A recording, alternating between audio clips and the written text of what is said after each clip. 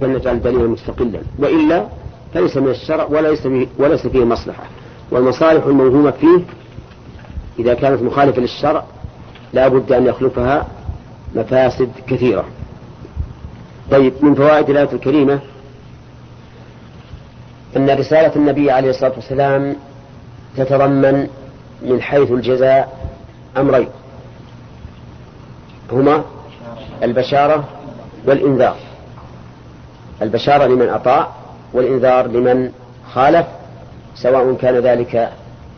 سواء كانت تلك الطاعة عامة أو في بعض الأشياء، وكذلك نقول في المخالفة.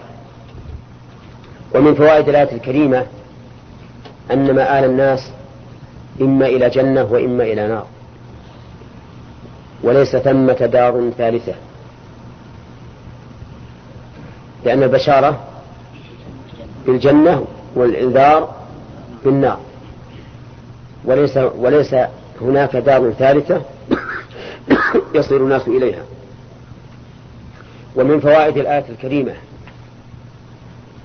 الترغيب في طاعة الرسول عليه الصلاة والسلام بقوله بشيرا ونذيرا، والتخويف من مخالفته بقوله بشيرا ونذيرا. ومن فوائد الآية الكريمة لطف الله تعالى بعباده بإرسال الرسل إلى جميع الخلق، وإن من أمة إلا خلا فيها نذير. وقد بين الله سبحانه وتعالى ذلك في قوله وما أرسلناك إلا رحمة للعالمين، يعني إلا لنرحم بك العالمين. وليس الرسول نفسه هو الرحمة، ولكنه أرسل لرحمة الخلق، ليرحم الله الخلق برسالته. ومن فوائد الآية الكريمة أيضا بطلان الاحتجاج بالقدر، بطلان الاحتجاج بالقدر على معصية الله، يقوله وإن من أمة إلا خلا فيها نذير. ولو كان الاحتجاج بالقدر على المعاصي والمخالفات لو كان ثابتا لم يرتفع بإرسال الرسل، لأن القدر لا يرتفع بإرسال الرسل. فالرسل أرسلهم الله تعالى إقامة الحجة على الخلق ورحمة بهم أيضا لهذا ولهذا. ومن فوائد الآية الكريمة بيان أن النبي صلى الله عليه وسلم ليس ببدع من الرسل حتى تنكر رسالته، ويقال كيف جاء هذا الرجل برسالة من عند الله. وإن من أمة إلا خلا فيها نذير. ويشهد لهذا قوله تعالى قل ما كنت بدعا من الرسل. ومن فوائد الآية الكريمة قصور العقول عن معرفة ما يجب لله تعالى، لأنها لو استقلت بذلك ما احتاجت إلى إرسال الرسل. ومنها أيضا بطلان ما ذهب إليه المتكلمون من أهل البدع الذين بنوا عقيدتهم على ما يقتضيه العقل، وقالوا ما اقتضى العقل إثباته لله أثبتناه، سواء كان مذكورا في الكتاب والسنة أم لم يذكر، وما نفاه العقل وجب علينا نفيه وإن ذكر في الكتاب والسنة، وما لم يدل العقل على نفيه وإثباته فإننا نتوقف فيه. وأكثرهم قالوا ننفيه، لأنه لا بد من دلالة العقل على إثباته، فإذا لم يدل على إثباته وجب نفيه لعدم وجود الدليل. يلا عبد المنان شو في هذه الفائدة وإثباته؟ طيب وما لا يقتضي إثباته ولا نفيه؟ طيب تؤخذ من قوله وإن من أمة إلا خلا فيها نذير. ووجه ذلك أنه لو كانت العقول هي المرجع ما احتاج إلى إرسال الرسل. نعم. ثم قال الله تعالى: وإن يكذبوك أي أهل مكة. هذا تفسير للواو في قوله وإن يكذبوك، فقد كذب الذين من قبلهم، يعني فليس ببدع أن يكذبك قومك، لأن الذين من قبلهم كذبوا الرسل، كقوله تعالى: ولقد كذبت رسل من قبلك فصبروا على ما كذبوا وأوذوا.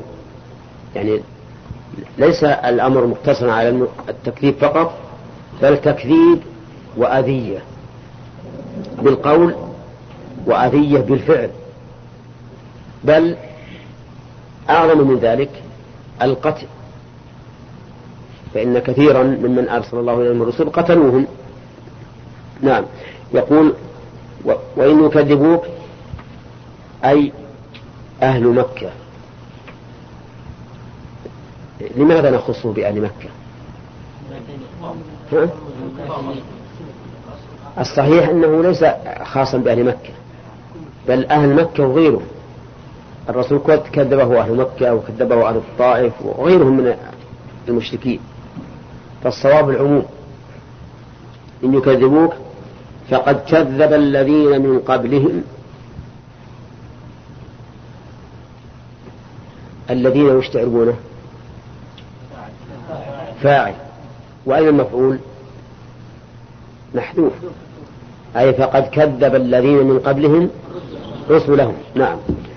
قال: جاءتهم رسلهم بالبينات والزبر والكتاب المنير ومع ذلك كفروا. جاءتهم رسلهم بالبينات، الباء هذه المصاحبة، ويحتمل أنها للتعدية، يعني أتوا بالبينة التي تبين صدقهم. وقول المؤلف المعجزات هذا هو تعبير كثير من المتأخرين، ولكن الصواب أن يقال بالآيات، وأن البينات هذه صفة لموصوف محذوف، تقديره بالآيات البينات أي الظاهرة. والآيات التي جاءت بها الرسل حسية ومعنوية.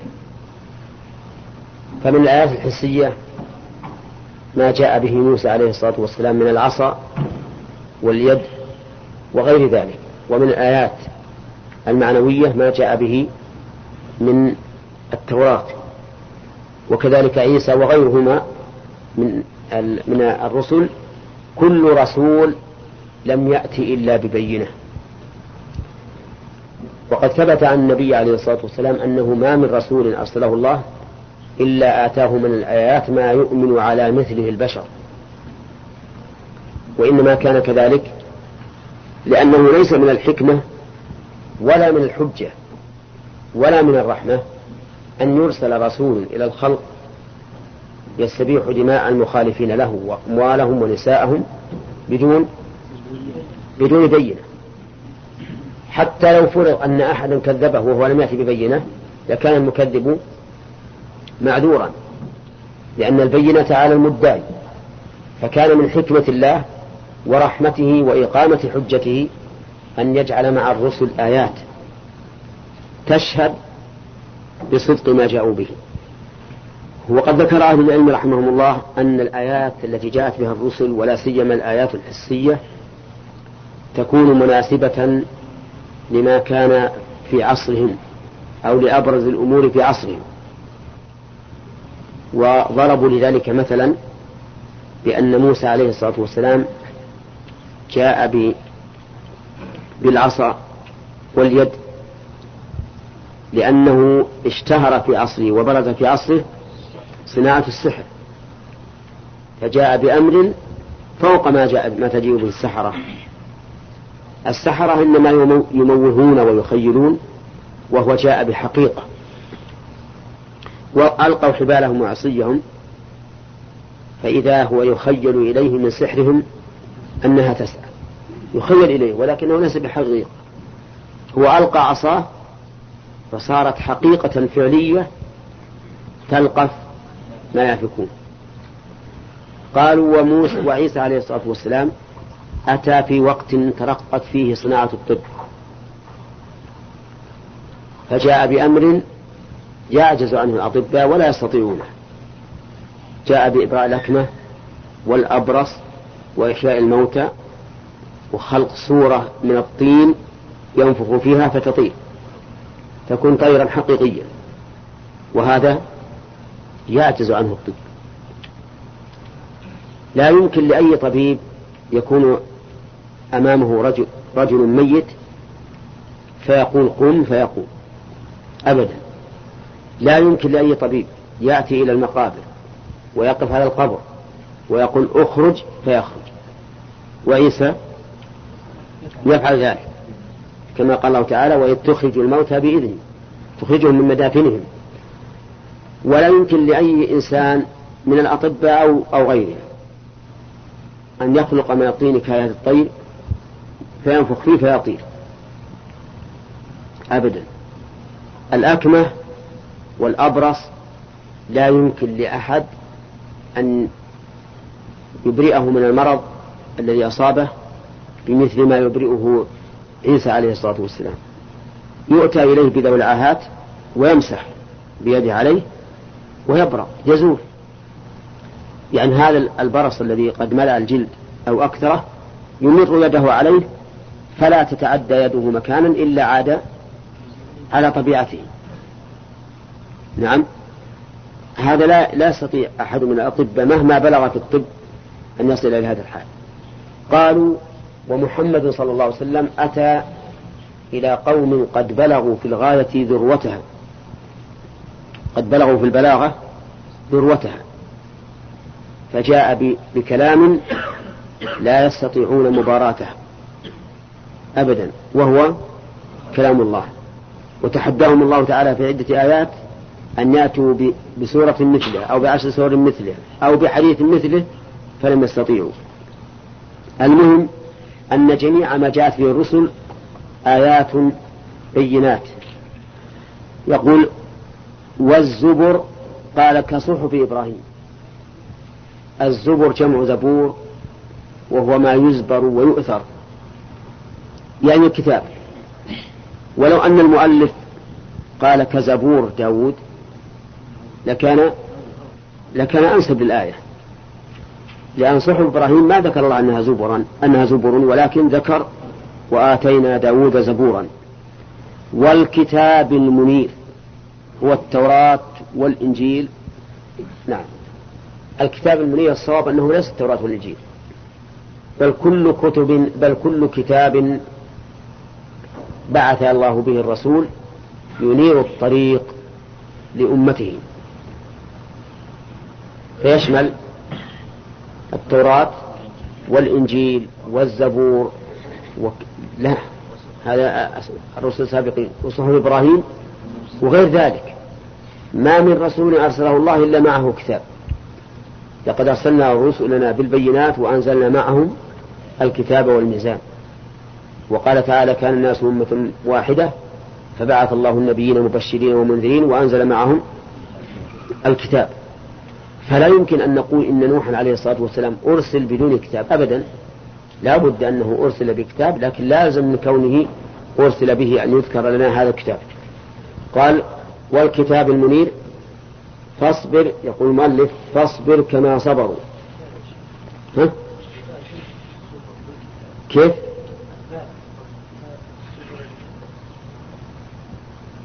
هذه الواو حرف عطف والزبر معطوفة على البينات بإعادة حرف الجر. نعم، مثل ما قلنا إما أنها للمصاحبة يعني جاءوا مصطحبين هذه الأشياء، أو أنها للتعدية كما تقول أتيته بدرهم، أتيته بطعامه، أتيته بشرابه وما أشبه ذلك. طيب، يقول فاصبر كما صبروا. وهل صبر الرسول؟ نعم، صبر صبرا لا يصبره إلا أولو العزم. قال الله تعالى ثم أخذت الذين كفروا بتكذيبهم. البال السببية في كلام المؤلف أخذت الذين كفروا. لماذا أخذهم؟ بالعقاب. فقوم نوح أغرقهم، وقوم هود أتلفهم بالريح كذا، وقوم صالح بالرجفة والصيحة، وقوم لوط جعل عالي قراهم سافلة.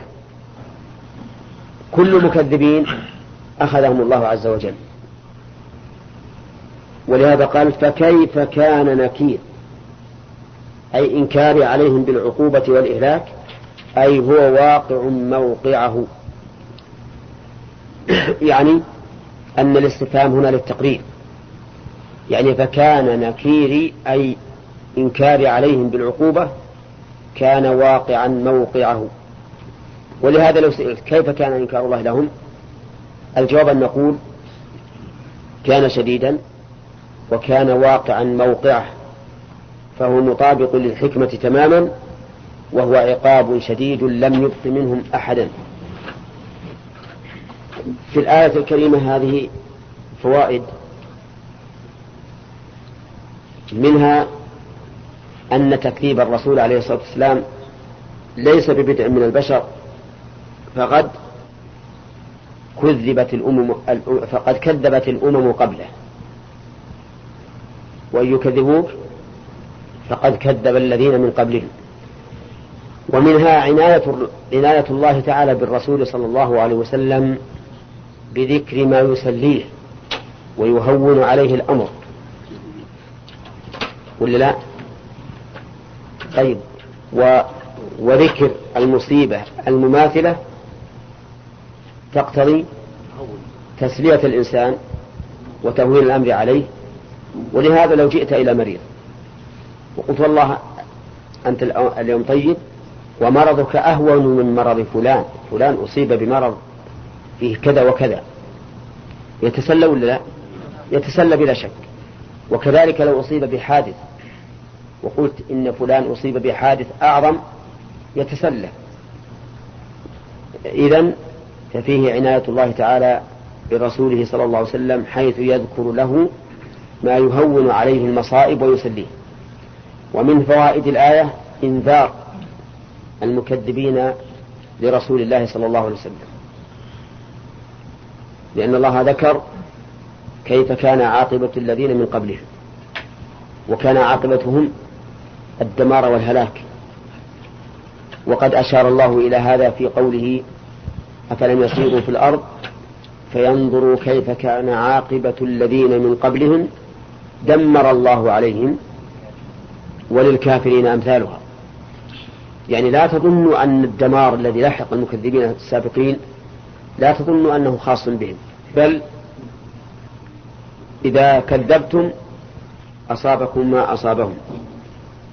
ومن فوائد الآية الكريمة أن الله عز وجل لم يترك الرسل هملا، بل آتاهم من البينات ما يؤمن على مثله البشر، بقوله جاءتهم رسلهم بالبينات. طيب، ومنها أيضا تمام حكمة الله عز وجل ورحمته وإقامة حجته. لماذا؟ تؤخذ من قوله جاءتهم رسلهم بالبينات، لأنه إنما أعطى هؤلاء الرسل البينات لتمام إقامة الحجة والرحمة والحكمة. ومن فوائد الآية الكريمة أن من أعظم البينات ما جاءت به الرسل من الشرائع التي تضمنتها الكتب. وجه ذلك التنصيص عليها مع أنها من البينات. انتبه، أيضا هو تنصيص أعيد معه العامل بالبينات وبالزبر، فكأنها مستقلة. نعم. ومن فوائد الآية الكريمة أن الكتب السماوية متضمنة للنور، وأن كل من أخذ بها فقد أخذ بنور يمشي به في الظلمات، لقوله الزبر والكتاب المنير. ومنها أن المفرد إذا أريد به الجنس صار عاما، لأن قوله بالكتاب هذا مفرد، ولكن هل الكتب التي جاءت الرسل واحدة كتاب واحد؟ لا، بل هي كتب كثيرة بحسب الرسل. نعم الوهاب. ألم تر أن الله أنزل من السماء ماء إلى آخره. فيما سبق أن الله أنزل من السماء ماء فأخرجنا به إلى آخره. الاستفهام هنا للتقرير، وهذا هو الغالب فيما إذا أتى حرف النفي أو إذا أتت أداة النفي بعد همزة الاستفهام أن يكون للتقرير، مثل ألم نشرح لك صدرك، أليس ذلك بقادر على أن يحيي الموتى، أليس الله بكاف عبده، وأمثال ذلك. فإذا أتت أداة النفي بعد همزة الاستفهام فالغالب أن يكون الاستفهام للتقرير. وقوله نشوف الأعراب قبل ألم ترى حذفت الألف للجازم، لأن لم تجزم، والفعل المعتل يجزم بحذف حرف العلة. وقوله ومن الجبال جدد مبتدأ وخبر، والخبر فيها مقدم، خبر فيها مقدم وهو قوله من الجبال. وقوله مختلف ألوانها صفة لجدد. وقوله سود قيل إنه على التقديم والتأخير أي وسود غرابيب، وقيل إنه على الأصل وأن سود تقع موقع التوكيد مما قبلها، لأن الغربيب هو الشديد السواد. قوله ألم ترى قال المؤلف تعلم، فالرؤية هنا علمية وعلقت عن العمل بأن وما دخلت عليه، فإن أن وما دخلت عليه تعلق أفعال القلوب عن العمل. ويحتمل أن تكون الرؤية هنا بصرية، يعني ألم تنظر وتبصر، لأن ما ذكر يرى بالعين، وما كان يرى بالعين فإنه يجوز أن يراد به الرؤية بالعين. لكن إذا جعلناها علمية كان ذلك أعم، لأن هذا الأمر قد لا تراه بعينك ولكن تسمعه في بلاد أخرى غير بلادك.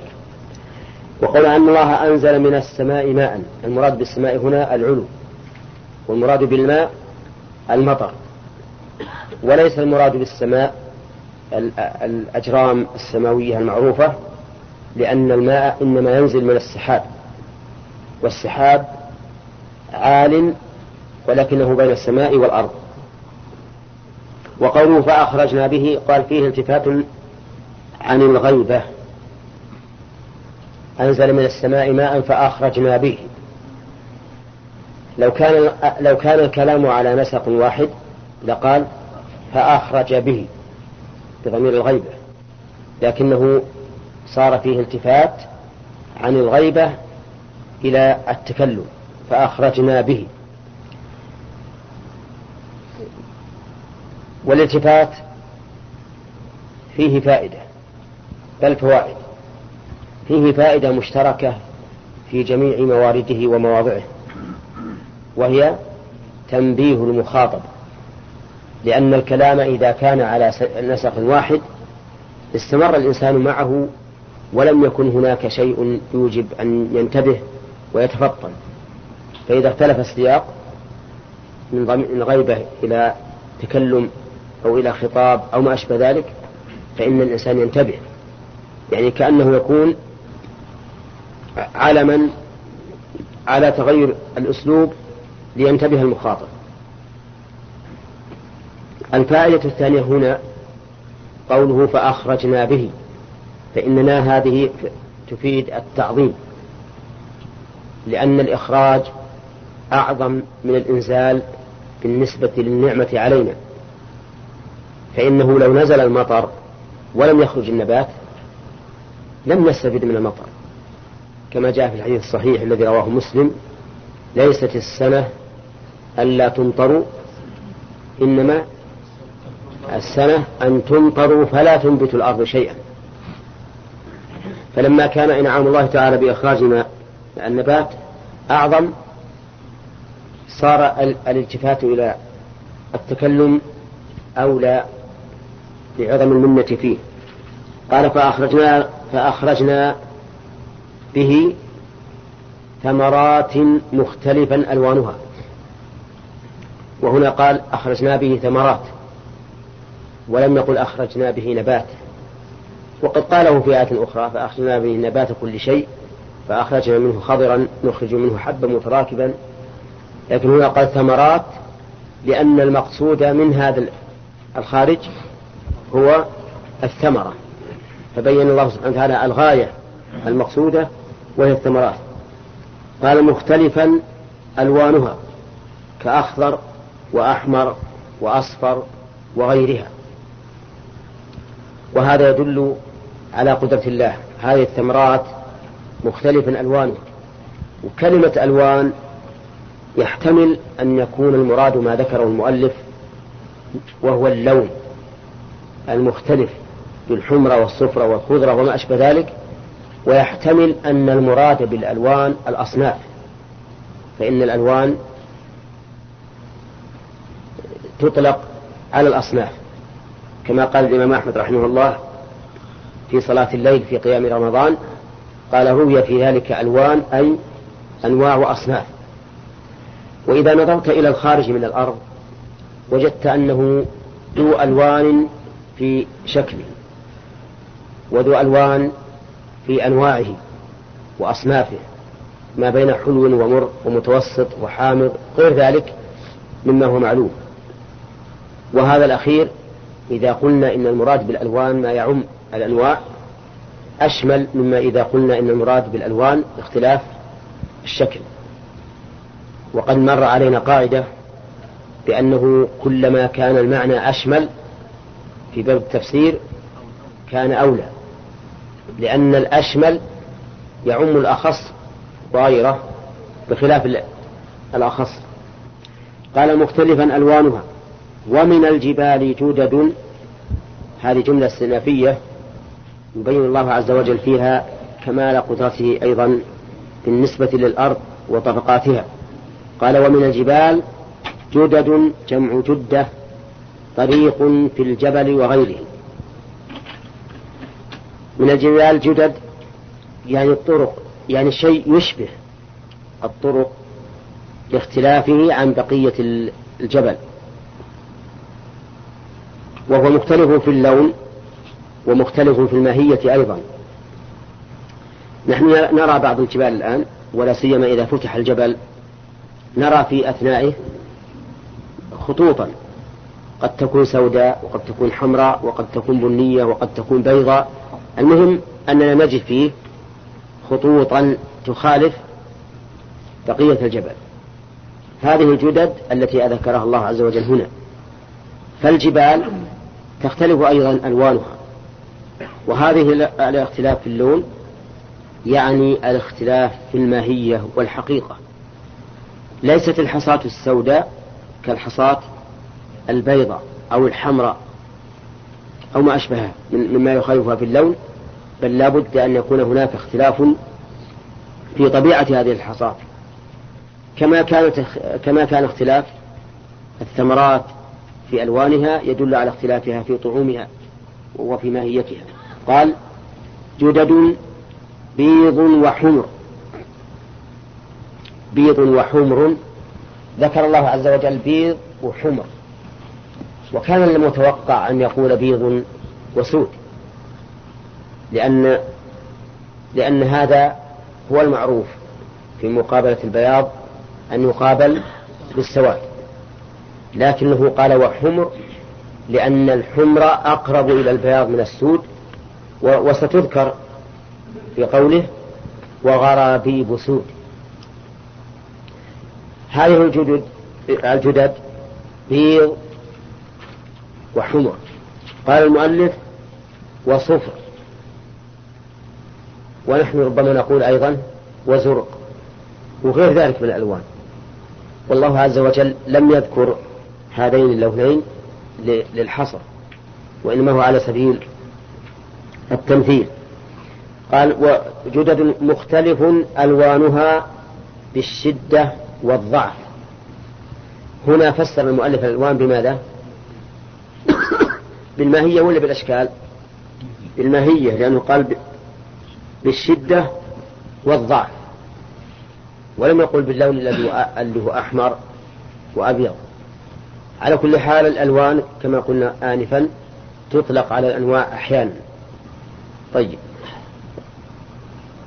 هذا الاختلاف في ألوان أحجار الجبال كالاختلاف في ألوان الثمار. مختلف. وغرابيب سود عطف على جدد، أي صخور شديدة السواد، يقال كثيرا سود، يقال كثيرا أسود غربيب، ويقال قليلا غربيب أسود. أولا الغرابيب جمع غربيب، والغربيب شديد السواد، وكان مقتضى الترتيب أن يقال وسود غرابيب، ولكن الله تعالى قدم قال غرابيب سود، فعلى هذا زعم بعضهم أن في الكلام تقديما وتأخيرا، وقال بعضهم بل هو على ترتيبه ليس فيه تقديم وتأخير، ولكن الله سبحانه وتعالى بين الأسود الشديد السواد قبل بيان مطلق السواد. هذا أيضا مشاهد ولا غير مشاهد؟ نجد في الجبال طرق يعني كالطريق أو كالخط أسود خالصا، وإلى جانبه طريق أبيض أو أحمر أو ما أشبه ذلك. كل هذا دليل على قدرة الله عز وجل. وغرابيب سود، نعم غرابيب سود. فنجد نحن أن هذا الاختلاف في الجبال هو كالاختلاف في الثمرات. في هذه الآية من الفوائد التنبيه على أنه ينبغي للإنسان أن يتفكر في خلق الله عز وجل، لقوله ألم ترى أن الله، فإن هذا تقرير، والتقرير لا يكون إلا بعد أن ينظر المقرر فيما قرر به حتى يقر به ويعترف. ومن فوائد الآية الكريمة بيان قدرة الله عز وجل وحكمته ورحمته، وذلك بإنزال الماء من السماء، ففيه قدرة عظيمة أن ينزل هذا الماء الذي يكون بحارا أحيانا يدمر ما مر عليه من البناء ويجترف الأراضي، مع أنه ينزل من هذا السحاب الرقيق الذي تخترقه الطائرة كما نشاهد، ويتمزق عندما يمر بالجبال وبالبناء وما أشبه ذلك، تنزل منه هذه الأمطار، هذه المياه العظيمة. هذا تمام القدرة. تمام الرحمة ما يحصل من هذا المطر من الآثار النافعة للعباد. تمام الحكمة لأن هذا المطر ينزل من أعلى حتى يشمل المرتفع والمنخفض من الأرض، ولو كان يمشي مشيا كالأنهار لكان الأسفل من الأرض يروى بالماء بل يغرق، وأما الأعلى فلا يصيبه شيئا أو فلا يصيبه شيء. وهذا من تمام حكمة الله عز وجل أنه ينزل من فوق. ومن فوائد الآية الكريمة إثبات الأسباب، لقوله فأخرجنا به ثمرات، فإن الباء هنا للسببية، ففي الآية إثبات الأسباب، وأن الله سبحانه وتعالى قد قرن الأشياء بأسبابها. وهذا من تمام حكمتهم أن تكون الأسباب والمسببات متلازمات. من المعلوم أن الله قادر على أن يخرج هذه الثمرات بدون ماء، ولكن قد جعل لكل شيء سببا. ومن فوائد الآية الكريمة بيان قدرة الله عز وجل بإخراج هذه الثمرات المختلفة الألوان، مع أنها في أرض واحدة وتسقى بماء واحد. ويظهر لك ذلك جليا إذا نظرت إلى الزهور، كيف تجد هذا الاختلاف العجيب بينها مع أنها تسقى بماء واحد. ومن فوائد الآية الكريمة الحكمة في اختلاف هذه الثمرات، لأنه لو كانت هذه الثمرات طبيعتها واحدة لمل الناس منها ولم يحصل لهم كمال اللذة، فإذا اختلفت فإن حصل كمال اللذة وعدم الملل والسآمة. ومن فوائد الآية الكريمة أيضا بيان قدرة الله عز وجل ورحمته وحكمته فيما نرى من الجبال، أو فيما نرى في الجبال من الجدد المختلفة، لأن هذا دليل على القدرة حيث جعل هذا بين هذا، ودليل على الحكمة، لأن الغالب أن ما في بطون هذه الجبال يكون معادن مفيدة للإنسان. كذلك بيان الرحمة بالخلق لإيداع هذه الأشياء في بطون هذه الجبال. ومن فوائد الآية الكريمة أيضا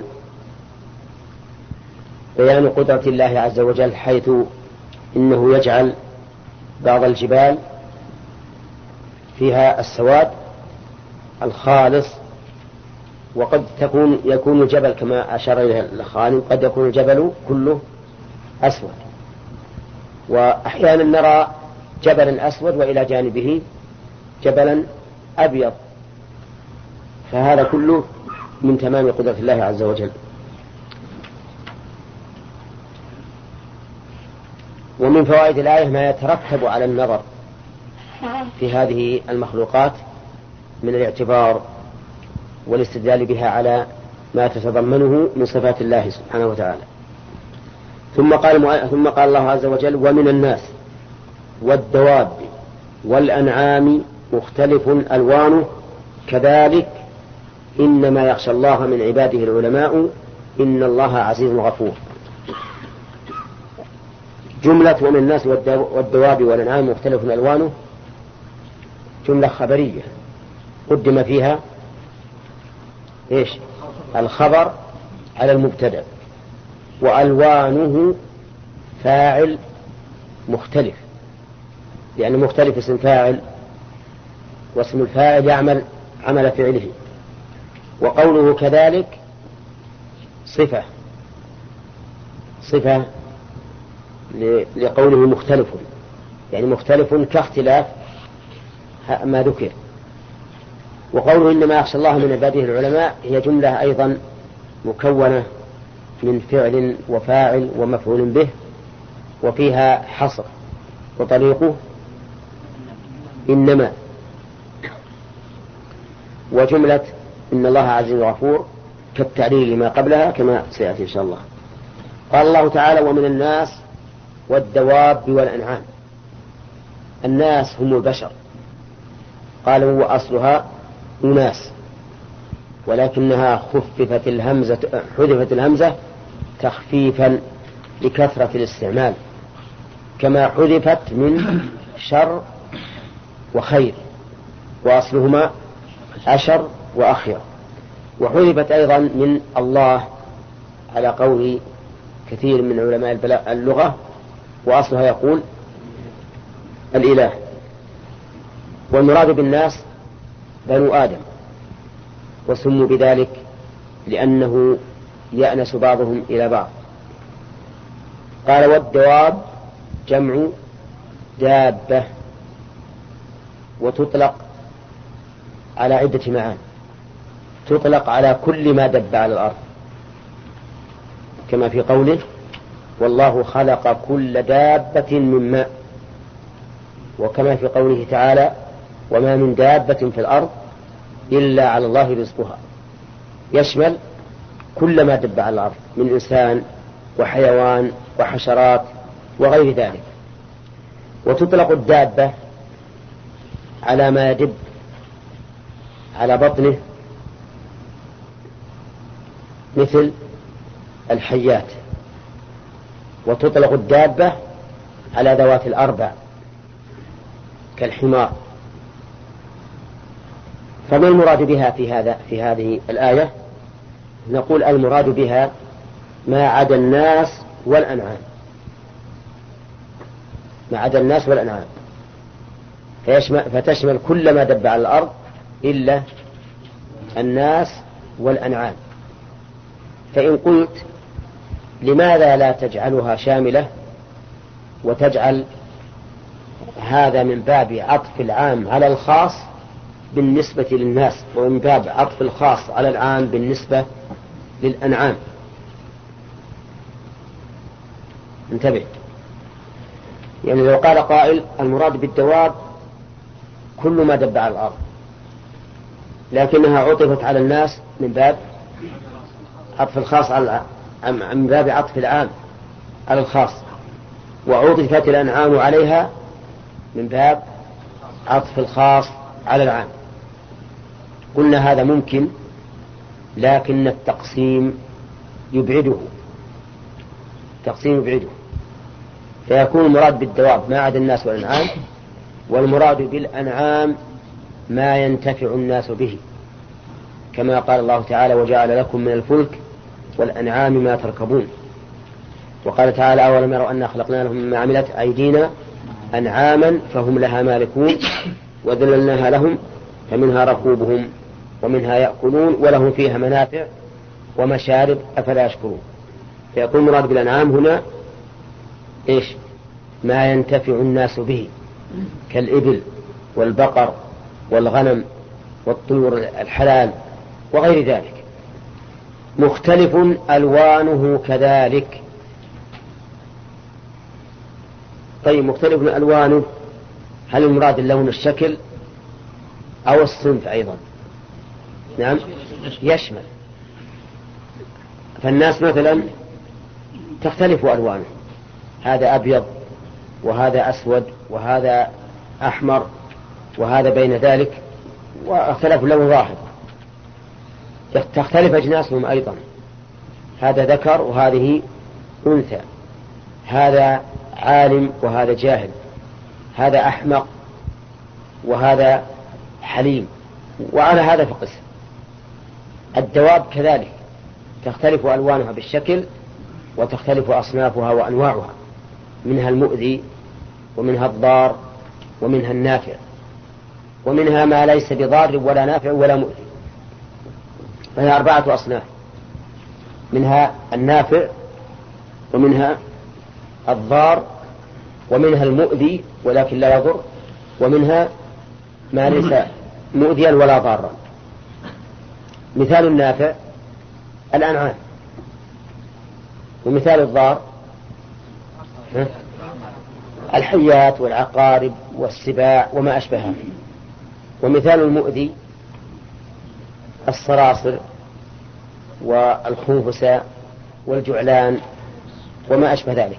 الناموس قد يكون ضارا، نعم. ومثال ما ليس بمؤذي ولا ضار، نعم، النمل وغيره أيضا من الدواب الكثير نشوفها. طيور مثلا تأتينا نرى طيورا تطير في الجو ليست حلالا مثلا، ولكنها لا تضر. طيب، وقوله كذلك، قال المؤلف كاختلاف الثمار والجبال، فصار الاختلاف في مخلوقات الله تعالى شاملا للحيوان ولما ينتفع به الحيوان من الثمار وغيرها، ولطبقات الأرض كالجبال. ثم قال تعالى إنما يخشى الله من عباده العلماء.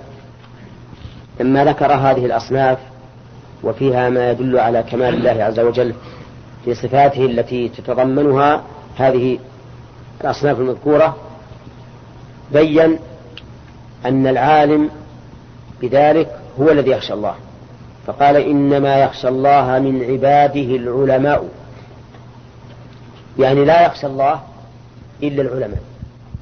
والخشية هي أعلى الخوف، أو إن شئت فقل هي الخوف المبني على العلم، وبعضهم قال هي الخوف المبني على عظم المخوف، العظم المخوف. ولا يمكن أن تكون الخشية هي الخوف بكل الأنواع الثلاثة، يعني هي أعلى أنواع الخوف، أو الخوف المبني على العلم، أو الخوف المبني على عظم المخوف. أما الخوف المجرد عن الخشية فهو قد يكون عن جهل، يخاف الإنسان من شيء لأنه جاهل به، وإلا فليس أهلا لأنه خاف منه.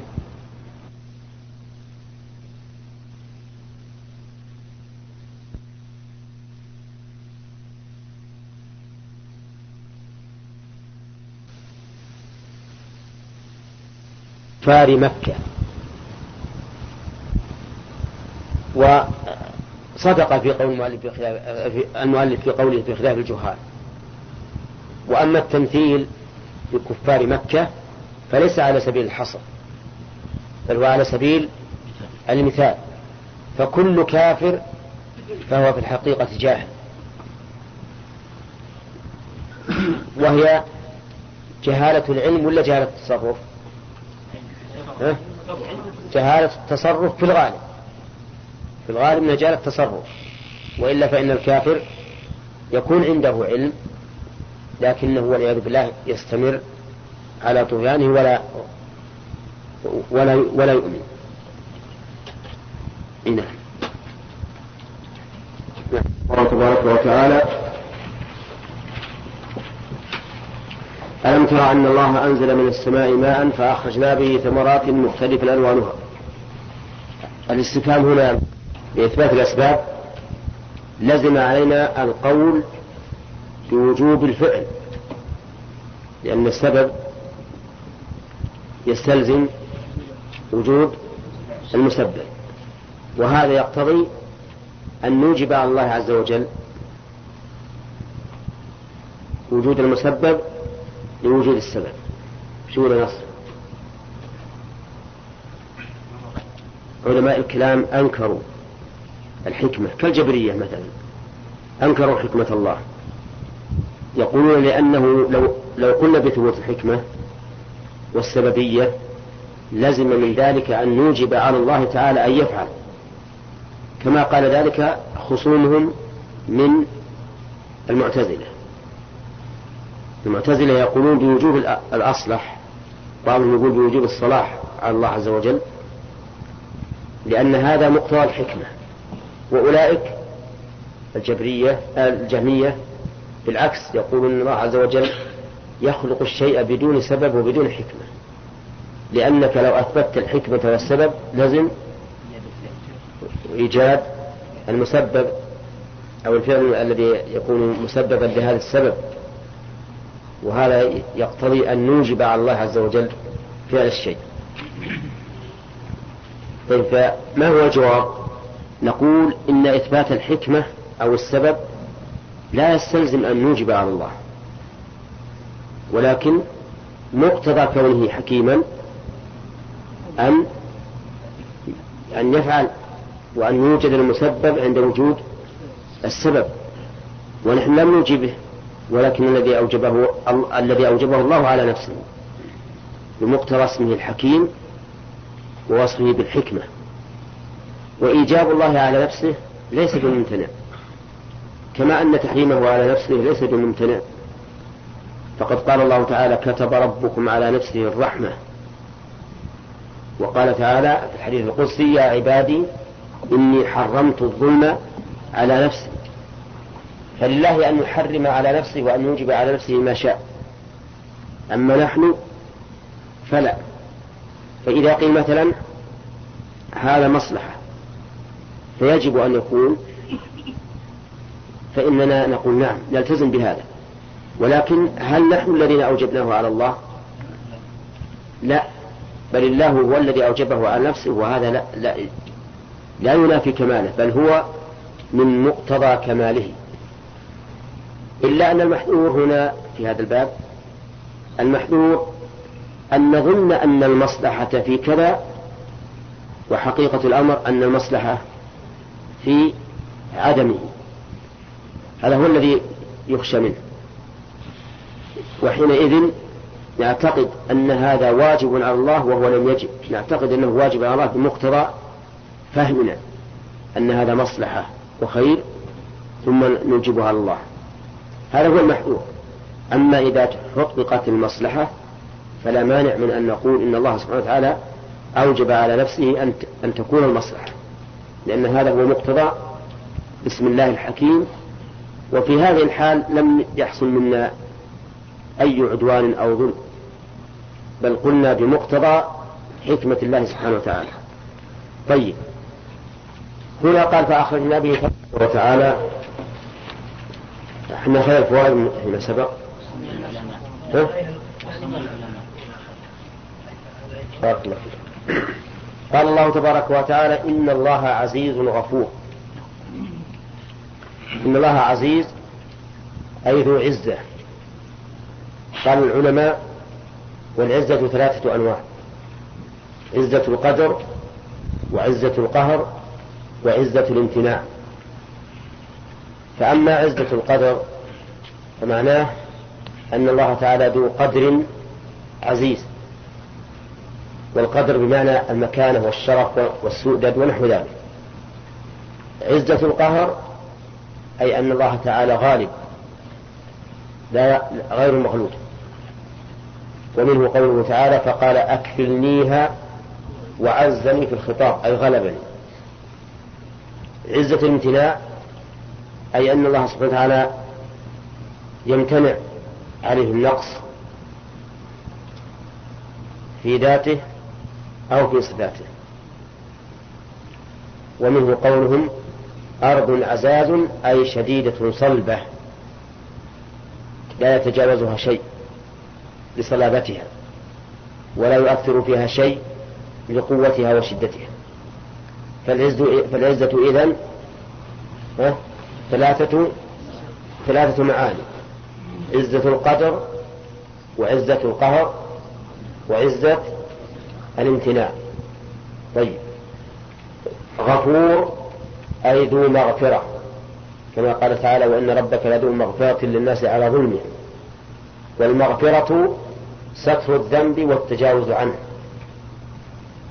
يدل لذلك اشتقاقها، فإنها مشتقة من المغفر، وهو ما يغطى به الرأس وتتقى به السهام. وفي المغفر ستر ووقاية، وعلى هذا فنقول الغفور ذو المغفرة، وهي ستر الذنب والتجاوز عنه.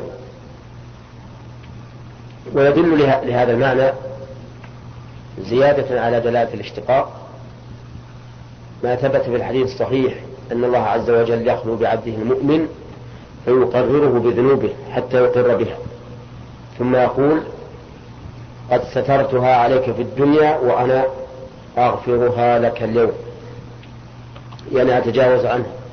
وفي الدنيا سترها الله على العبد. ومناسبة ذكر العزة والمغفرة هنا بعد ذكر الخشية الإشارة إلى أن الله سبحانه وتعالى أهل لأن يخشى، لأنه عزيز، وأنه إذا نقص شيء من الخشية فإنه يقابل بماذا؟ بالمغفرة. فهو عزيز فلذلك كان أهلا للخشية، وهو غفور إذا نقص شيء مما يجب له من خشيته سبحانه وتعالى. أما فوائد الآية فإننا نقول وبالله نقول: يستفاد من الآية الكريمة بيان قدرة الله سبحانه وتعالى باختلاف ألوان الناس والدواب والأنعام، أي أصنافها وأشكالها، لأن اختلاف هذه الألوان وهي شيء واحد أو نوع واحد دليل على القدرة. فبنو آدم مثلا لا يمكن أن يشترك شخصان أو أن يتماثل شخصان في كل شيء أبدا، إن قدر تماثلهما في الخلقة فسيختلفان في الخلق، والتساوي في الخلق أمر مستحيل، لأن الناس يتباينون فيه تباينا عظيما، يتباينون فيه تباينا أشد من التباين الخلقي، وإن كان التباين الخلقي أظهر لأنه يشاهد ويرى، لكن تباين الخلق أشد، لأنه لا يمكن أن يتفق الناس فيه أو أن يتساوى الناس فيه أبدا، لأن أي كلمة تحصل من أحدهما دون الآخر يحصل فيها التباين. طيب، ومن فوائد الآية الكريمة فضيلة خشية الله عز وجل، حيث لا يتصف بها إلا العلماء. ومن فوائدها أيضا فضيلة العلم لكونه سببا لخشية الله عز وجل، والخشية صفة لها آثار حميدة، لأن الإنسان إذا خشي ربه فإنه يتجنب معاصيه ويفعل أوامره خوفا منه سبحانه وتعالى. ولهذا لما ذكر الله عز وجل ثواب الذين آمنوا وعملوا الصالحات أولئك هم خير البرية جزاؤهم عند ربهم جنات عدن تجري من تحتها الأنهار خالدين فيها أبدا رضي الله عنهم ورضوا عنه، قال ذلك لمن خشي ربه، وهو دليل على أن الخشية توجب الإيمان والعمل الصالح. ومن فوائدها إثبات اسمين من أسماء الله وهما العزيز والغفور، وإثبات ما تضمناه من الصفة وهي العزة والمغفرة، وإثبات ما تضمناه من الحكم وهو الأثر.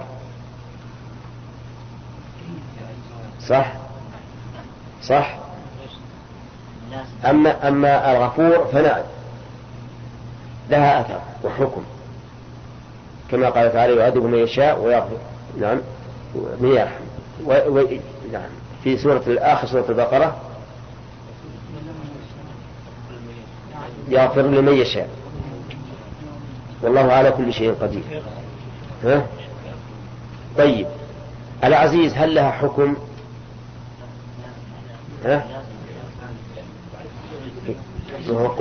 قلنا إنها من معانيها الغلبة، وإذا كانت عزة بمعنى غلب صارت متعدية فيكون لها حكم أي أثر. إذن إثبات ما تضمنه الإسلام من الصفة والحكم الذي نعبر عنه أحيانا بالأثر.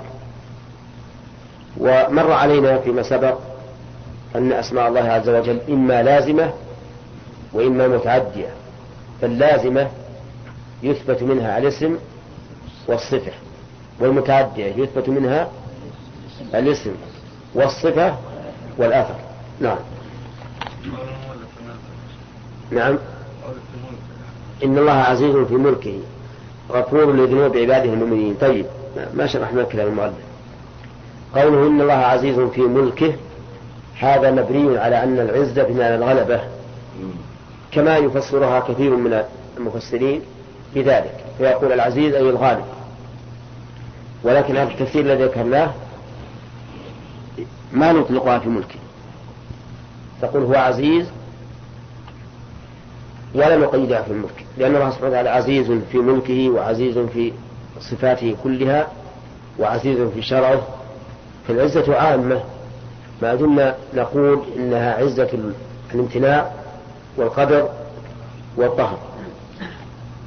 وأما غفور لذنوب عباده المؤمنين فتقييدها بذلك أيضا فيه نظر، ولو قال المؤلف غفور لمن تاب إليه أو لمن استغفره لكان أشمل، لأن الله تعالى يغفر حتى لغير المؤمنين إذا تابوا إلى الله. قل للذين كفروا إن ينتهوا يغفر لهم ما قد سلف. قل يا عبادي الذين أسرفوا على أنفسهم لا تقنطوا من رحمة الله إن الله يغفر الذنوب جميعا، فالتعميم أولى من التخصيص. ثم قال تعالى إن الذين يتلون كتاب الله وأقاموا الصلاة وأنفقوا مما رزقناهم سرا وعلانية زكاة وغيرها يرجون تجارة لن تبور تهلك. الإعراب في هذه الآية واضح ما فيه إشكال، إلا أن قوله إن الذين يتلون تحتاج إلى خبر. فما هو الخبر؟ الخبر جملة يرجون تجارة لن تبور. هذا هو الصحيح من أقوال المعربين، يعني إن هؤلاء فعلوا ذلك يرجون تجارة لن تبور، فجملة يرجون هي خبر إن. قال تعالى إن الذين يتلون كتاب الله، قال المؤلف يقرؤون، والصواب أن التلاوة أعم من القراءة. فالتلاوة نوعان: تلاوة لفظية وهي القراءة، وتلاوة عملية وهي اتباع القرآن تصديقا للخبر وامتثالا للأمر. ولهذا يقال تلاه بمعنى تبعه، تلاه بمعنى تبعه أي جاء بعده. فالتلاوة أعم من القراءة. يقول التلاوة نوعان: تلاوة لفظية وتلاوة عملية.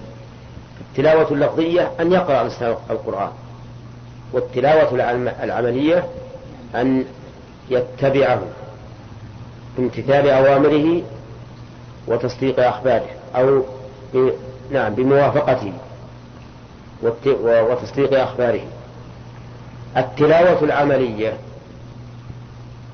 تستلزم فهم المعنى، ولا لا؟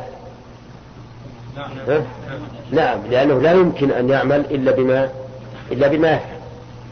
وعلى هذا يكون فعل الصحابة رضي الله عنهم تطبيقا لهذه الآية تماما، لأنهم لا يتجاوزون 10 آيات حتى يتعلموها وما فيها من العلم والعمل. قالوا فتعلمنا القرآن والعلم والعمل جميعا. طيب، يقول الله تعالى إن الذين يتلون كتاب الله وقال إن الذين يتلون فعل مضارع يدل على الاستمرار، بخلاف ما لو قال إن الذين تلوا بالماضي فإنه لا يفيد المعنى الذي يفيده المضارع يتلونه. وقوله كتاب الله هل هو القرآن أو هو أعم من ذلك؟ الجواب أعم من ذلك. كتاب الله الكتب التي أنزلها الله تعالى على الرسل، فيشمل جميع الكتب، لأن هذا الحكم يشمل المؤمنين من هذه الأمة والمؤمنين ممن سبقهم. فيكون المراد بالكتاب هنا كتاب الله، المراد به كل كتاب أنزله الله تعالى على رسله. يتلون كتاب الله وأقاموا الصلاة معطوفة على يتلون. قال المؤلف أداموها، والصواب خلاف ما قاله المؤلف، يعني معناها أننا نختار كلمة أشد مطابقة لللفظ. أقاموا الصلاة أي أتوا بها مستقيمة، فيشمل فعل الصلاة تامة بشروطها وأركانها وواجباتها ومستحباتها. ويشمل الإدامة ولا لا؟ يشمل الإدامة أيضا، لأن الإدامة من الإقامة. وعلى هذا نقول أقاموا الصلاة أي فعلوها قائمة أي مستقيمة على الوجه المطلوب منه. لو أن الإنسان أدام الصلاة لكن يخل بأركانها أو واجباتها، فهل يقال إنه أقام الصلاة؟ لا. فالرجل الذي جاء يصلي ولا يطمئن كان يصلي هذه الصلاة منذ أسلم، والرسول عليه الصلاة والسلام قال له صلي فإنك لم تصلي، مع أنه يديم الصلاة ويصلي لكنه لم يصلي، حيث إنه لم يأتي بها قائمة على الوجه المطلوب. فالصواب أن الإقامة هنا بمعنى أن يفعلها على الوجه المطلوب منه. والصلاة معروفة للجميع لا تحتاج إلى تعريف، لأنها عبادة ذات أقوال وأفعال معلومة، مفتتحة بالتكبير مختتمة بالتسليم. طيب، قال وأنفقوا مما رزقناهم سرا وعلانية.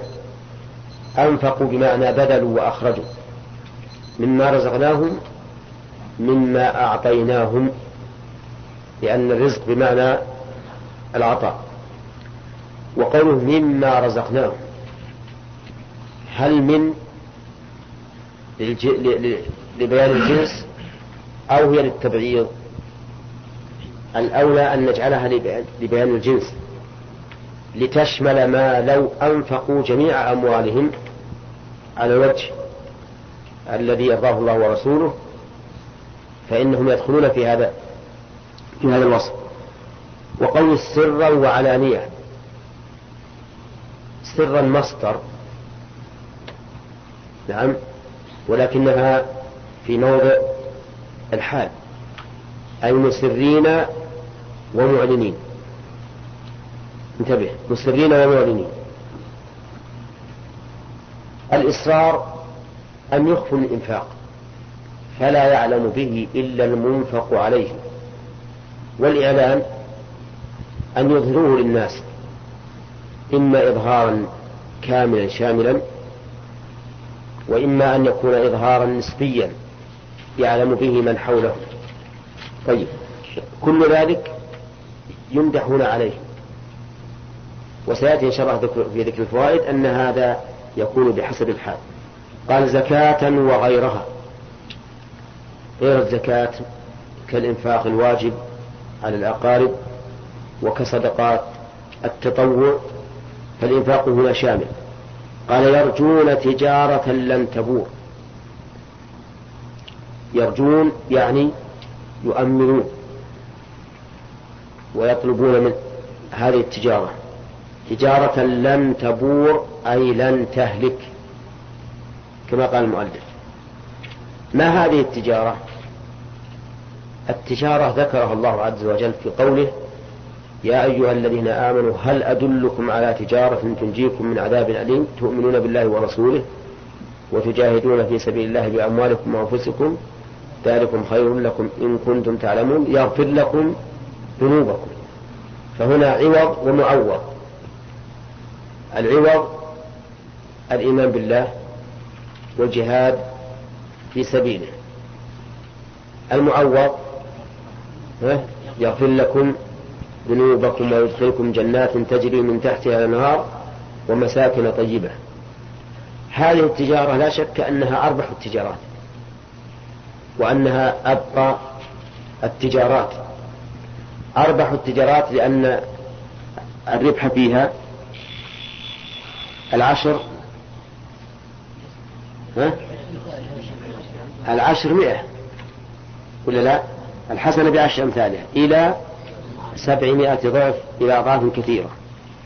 وأبقى كذلك هي أبقى التجارات بلا شك، لأنها في جنات عدن أي في جنات إقامة لا ضعن فيها. الله أعلم. إن الذين يتلون كتاب الله وأقاموا الصلاة إلى آخره. ما المراد من يستفاد من هذه الآية فوائد، منها فضل تلاوة كتاب الله عز وجل لقوله يرجون تجارة لن تبور، ومنها أن الرجاء ينبغي أن يكون في محله بحيث يكون الإنسان قد عمل عملا يرجو الثواب عليه. أما الرجاء بدون عمل فهو من التمني الذي لا ينفع العبد.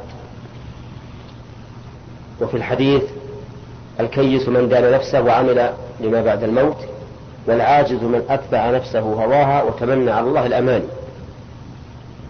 فلا رجاء إلا بعمل. وفي الحديث الصحيح أيضا لا يموتن أحدكم إلا وهو يحسن الظن بالله. وفي الحديث الصحيح أنا عند ظن عبدي بي. وكل هذه النصوص وما أشبهها إنما تكون في من يعمل ما يمكن أن يرجو به ذلك وأن يحسن به الظن. لو أن أحدا أساء واستكبر عن عبادة الله وقال أنا أحسن الظن بالله لكان هذا ظن وهم، لا بد من شيء يبني على هذا الظن. لو قال أنا أرجو رحمة الله قلنا هذا وهم حتى تعمل. ولهذا قال الله تعالى في سورة البقرة إن الذين آمنوا والذين هاجروا وجاهدوا في سبيل الله أولئك يرجون رحمة الله. هؤلاء هم الذين يرجون. وهنا أيضا مثلها. من فوائد الآية الكريمة أن الثواب في الآخرة لا ينقطع لقوله لن تبور، بل ربما نقول إن هذا أعم، بحيث يثاب الإنسان في الدنيا ثوابا مستمرا إلى الآخرة، لأن الحسنات قد يرى الإنسان ثوابها في الدنيا وثوابها في الدنيا يستمر إلى الثواب في الآخرة، كما قال الله تعالى كذلك يجزي الله المتقين الذين تتوفاهم الملائكة طيبين يقولون سلام عليكم ادخلوا الجنة. طيب ثم قال ليوفيهم. ومن فوائد الآية الكريمة فضل إقامة الصلاة بقوله وأقاموا الصلاة، وهو شامل كما قلنا في التفسير شامل لفرض الصلاة ونفلها، فما تقام به الفريضة تقام به النافلة، وما تقام به النافلة تقام به الفريضة، إلا بدليل يدل على الفرق بينهما. وأظننا قد جمعنا الفروق بين فرض الصلاة ونفلها فبلغت 28 فرقا، منها ما هو واضح دلت عليه السنة وما هو دون ذلك. المهم أن الأصل أن إقامة الفريضة إقامة للنافلة، وإقامة النافلة إقامة للفريضة، هذا الأصل. فما ثبت في إحداهما ثبت في الثاني إلا بدليل. ومن فوائد الآية الكريمة أيضا فضيلة الإنفاق.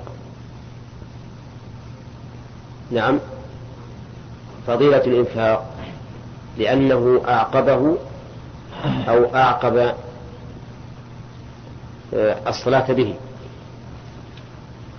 أقاموا الصلاة وأنفقوا، وهو يدل على أن هذا الإنفاق يشمل الزكاة وغير الزكاة، لأن الله تعالى يقرن دائما في الذكر بين الصلاة والزكاة. طيب، ومن فوائد الآية الكريمة أن المنفق ليس مانا على الله عز وجل، لأنه إنما ينفق مما رزقه الله، فمهما بلغت بك نفسك من الإعجاب والكبرياء على إنفاقك فاذكر قوله مما رزقناه. كل شيء تنفقه فليس لك فيه منة على الله عز وجل، بل لله المنة عليك به في إيجاده وفي إنفاقه. في إيجاده لأنه لولا أن الله رزقك ما حصل لك، وفي إنفاقه لأن كثيرا من الناس يبخلون بما آتاهم الله من فضله، ولا يحسبن الذين يبخلون بما آتاهم الله من فضله هو خيرا لهم بل هو شر لهم. فمن نعمة الله عليك أن نمن عليك بالإنفاق بعد أن من عليك بالرزق والعطاء. ومن فوائد الآية الكريمة أيضا أن الإنفاق لا نقول إن الإصرار فيه أفضل ولا إن الإعلان فيه أفضل، بل هو بحسب الحال. فتارة يكون الإنفاق سرا أفضل، وتارة يكون الإنفاق سرا علنا أفضل، حسب ما تقضيه الحال. بخلاف الصدقة فالأصل فيها السر. قال الله تعالى: إن تبدوا الصدقات فنعم ما هي، وإن تخفوها وتؤتوها الفقراء فهو خير لكم، لأن الصدقة فيها نوع منة على المعطى، فربما ينكسر أمام الناس إذا أعلنت الصدقة له، فصار إخفاؤها أفضل. وفي الحديث الصحيح في الذين يظلهم الله في ظله رجل تصدق بصدقة فأخفاها. أما الأشياء العامة والمعلنة، كما لو أردنا أن ننفق في مشروع خيري عام لا يظهر فيه المنة على شخص معين، فهنا قد يكون الإعلان فيه أفضل. وكذلك لو أن شخصا جاء إلينا وقال: أرجو أن تجمعوا لي من الناس، فهنا ربما يكون الإعلان أفضل من أجل أن يقتدي بك غيرك. وهذا الرجل الذي طلب منا أن نجمع له لا يهمه أن يعلم الناس بأنه يتصدق عليه أو لا يتصدق. المهم أن نقول إن السر والإعلان في الإنفاق كله خير، لكن الصدقة الأفضل فيها السر لما في إظهارها من كسر قلب المعطى. نعم. وأما الأشياء العامة أو الصدقة على شخص معين هو الذي طلب منا أن نجمع له مثلا، فهذا قد يكون الإعلان فيه أفضل.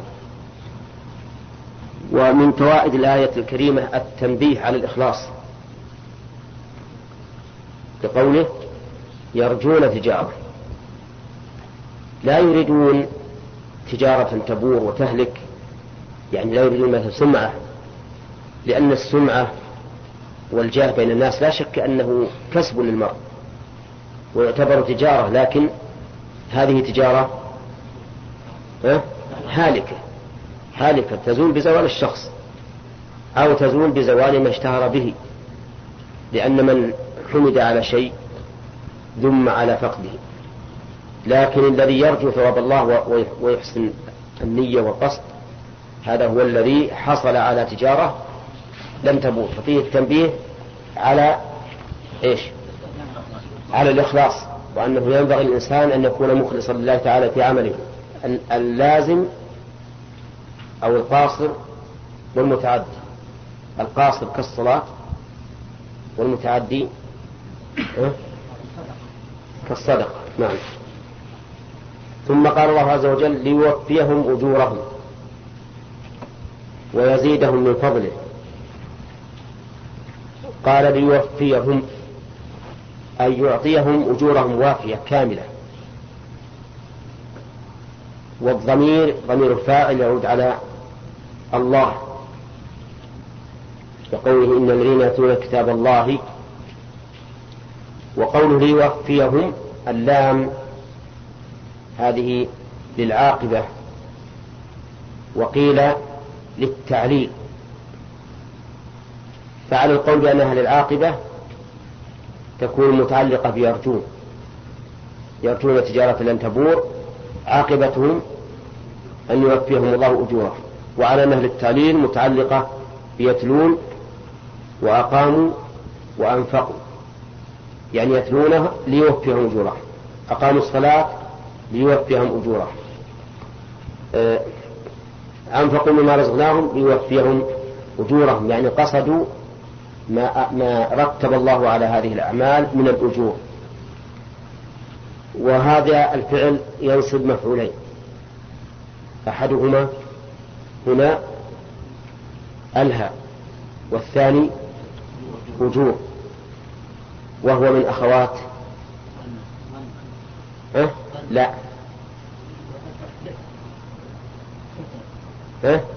نعم من أخوات كسواع، لأنه نصب ما لا يصح أن يكون مبتدأ وخبرا، وكل فعل ينصب فعل مفعولين لا يصح أن يكون أحدهما خبرا عن الآخر فهو من باب كسر. هنا ليوفيهم أجورهم أي ثواب أعمالهم المذكورة. والتوفية هذه معروفة لنا جميعا، وهو أن الحسنة ب10 أمثالها إلى 700 ضعف إلى أضعاف كثيرة.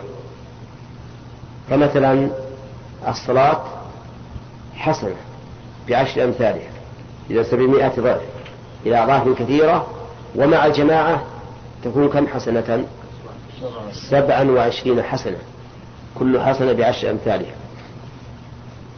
قال ويزيدهم من فضله، معطوف على يوفيهم، ويزيدهم من فضله يعني يزيدهم عطاء وأجرا من فضله. وهذا مثل قوله تعالى كمثل حبة أنبتت 7 سنابل في كل سنبلة 100 حبة والله يضاعف لمن يشاء. وقوله يزيدهم من فضله يشمل الفضل في الدنيا والآخرة.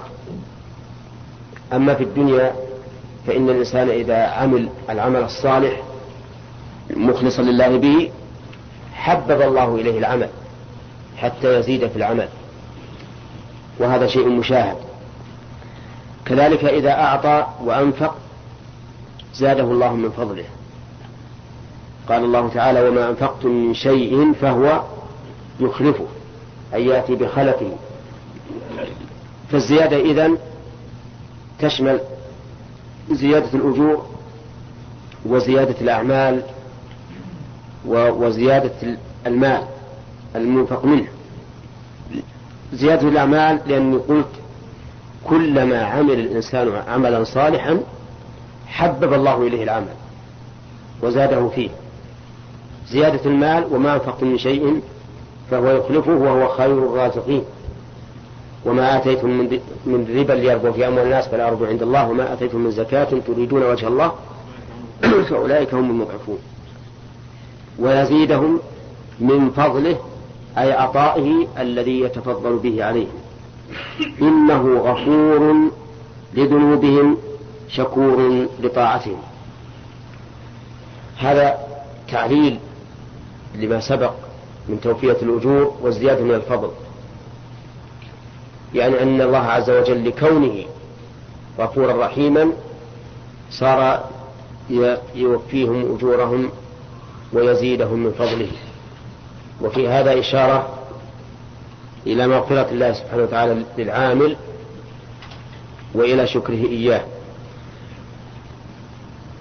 الغفور صيغة مبالغة أو صفة مشبهة مأخوذة من الغفر وهو الستر مع الوقاية، لأن أصل هذه المادة المغفر، والمغفر يحصل به الستر والوقاية. فإذا ما معنى أن الله غفور؟ معناه أن الله يستر الذنوب ويتجاوز عن العقوبة. وما أدري ما أكثر ما نذنب فيما بيننا وبين ربنا ومع ذلك يسترها الله عز وجل. وإذا كان يوم القيامة عفى عن عقوبتها وبذلك تتحقق المغفرة. أما الشكور فنقول في تصريف كما قلنا في غفور إنه إما صيغة مبالغة وإما صفة مشبهة. فهو سبحانه وتعالى شكور أي يشكر من عمل العمل الصالح، ومن شكره إياه أنه يضاعف له الأجر، يضاعف له الأجر. الحسنة ب10 أمثالها إلى 700 ضعف إلى أضعاف كثيرة. وانظر إلى كمال الله عز وجل في صفته أنه هو الذي يمن عليك بالعمل ثم يشكرك عليه. هل جزاء الإحسان إلا الإحسان؟ سبحان الله العظيم. ربنا يحسن إلينا ثم يقول ما جزاء إحسانكم إلا أن يحسن إليكم، وهو الذي تفضل به أولا، هو الذي تفضل به أولا ثم ثانيا، وهذا يدلك على سعة كرم الله والحمد لله، وأنه عز وجل واسع الكرم. في هذه الآية عدة فوائد. أولا أن طلب الإنسان للثواب غاية عظيمة، لأن اللام كما أشرنا إليه آنفا من العاقبة، اللام للتعليل، في هذا إذا قلنا لها التعليل وهي صالحة للتعليل، فكون الإنسان يعمل من أجل الأجر هذا لا يعد نقصا، خلافا للصوفية الذين يقولون لا تعبد الله لثواب الله ولكن اعبد الله لله، فنقول لهم هذا خطأ. فالله تعالى وصف أشرف هذه الأمة وخير هذه الأمة بأنهم يريدون فضلا من الله ورضوانا. قال الله تعالى: محمد رسول الله والذين معه أشداء على الكفار رحماء بينهم تراهم ركعا سجدا يبتغون فضلا من الله ورضوانا. ومع ذلك لا نقول إنك لا تعبد الله لله، اعبد الله لله ولثواب الله، فإنك لن تصل إلى الله إلا بعد وصولك إلى ثواب الله، فإن لقاء الله اللقاء الذي هو الرضا التام إنما يحصل متى؟ في الجنة. ولهذا قال الله تعالى: فمن زحزح عن النار وأدخل الجنة فقد فاز. هذا الفوز الكامل. وقوله: والذين صبروا ابتغاء وجه ربهم وأقاموا الصلاة، نعم، هو متى يرون وجه الله؟ إذا دخلوا الجنة.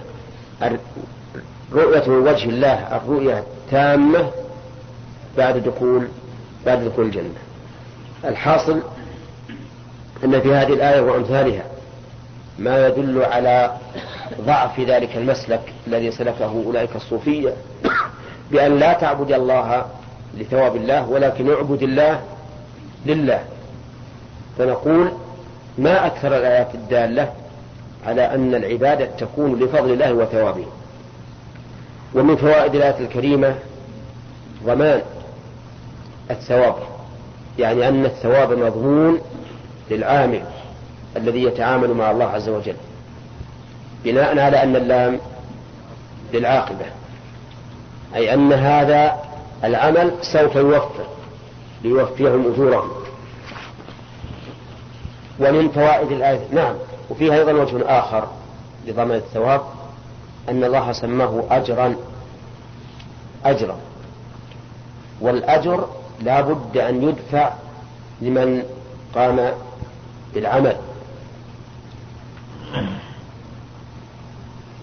بل جاء في الحديث الصحيح قال الله تعالى في الحديث القدسي: 3 أنا خصمهم يوم القيامة، رجل أعطى بي ثم غدر، ورجل باع حرا فأكل ثمنه، ورجل استأجر أجيرا فاستوفى منه ولم يعطيه أجره. فإذا كان الله خصم هؤلاء لأنهم لم يعطوا الأجر، فإنه يدل على أن الأجر الذي ضمنه الله لعباده سوف يحصل قطعا، ولكن لا بد أن يكون العمل صحيحا.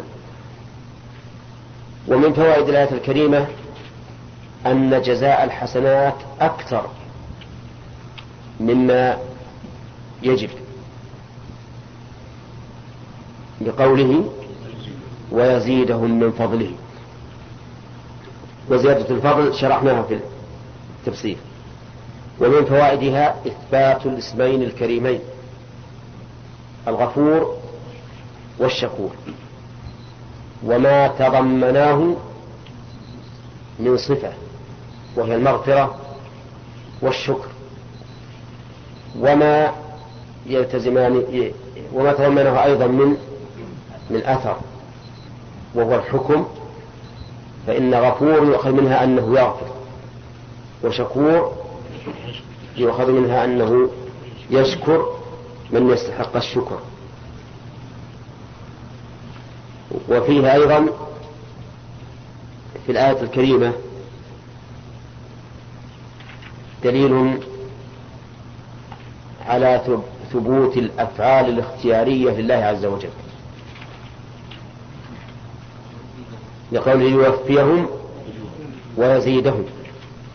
وهذا مذهب أهل السنة والجماعة، أنهم يثبتون لله تعالى الأفعال الاختيارية، أي التي تقع بمشيئته، التي تقع بمشيئته، فإنه تعالى فعال لما يريد، خلافا لمن زعم أن الله تعالى لا يوصف بشيء حادث أبدا. نعم. طيب، يقول ثم أورثنا الكتاب الذين اصطفينا. أورثنا الكتاب قبله. طيب، والذي أوحينا إليك من الكتاب هو الحق مصدقا لما بين يديه. الجملة هنا والذي أوحينا إليك من الكتاب هو الحق جاءت جاءت بالصيغة الاسمية المحصورة، وطريق حصرها أمران. الأمر الأول تعريف ركنيها، وهما المبتدأ والخبر، فالذي مبتدأ والحق خبر. وقد قال أهل البلاغة إن تعريف الركنين من الجملة الاسمية يفيد الحصر.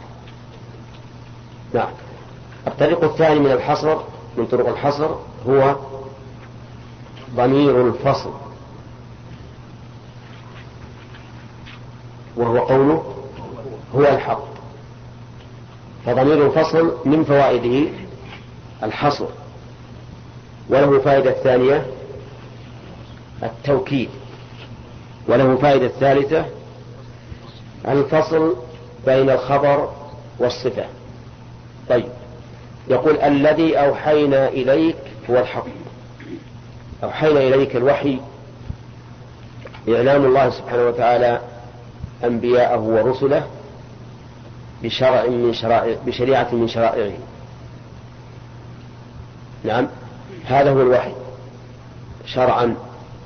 أما في اللغة فقالوا إن الوحي هو الإعلام بسرعة وخفاء، يعني مثل الإشارة والهمس وما أشبهه يسمى وحيا، لكنه في الشرع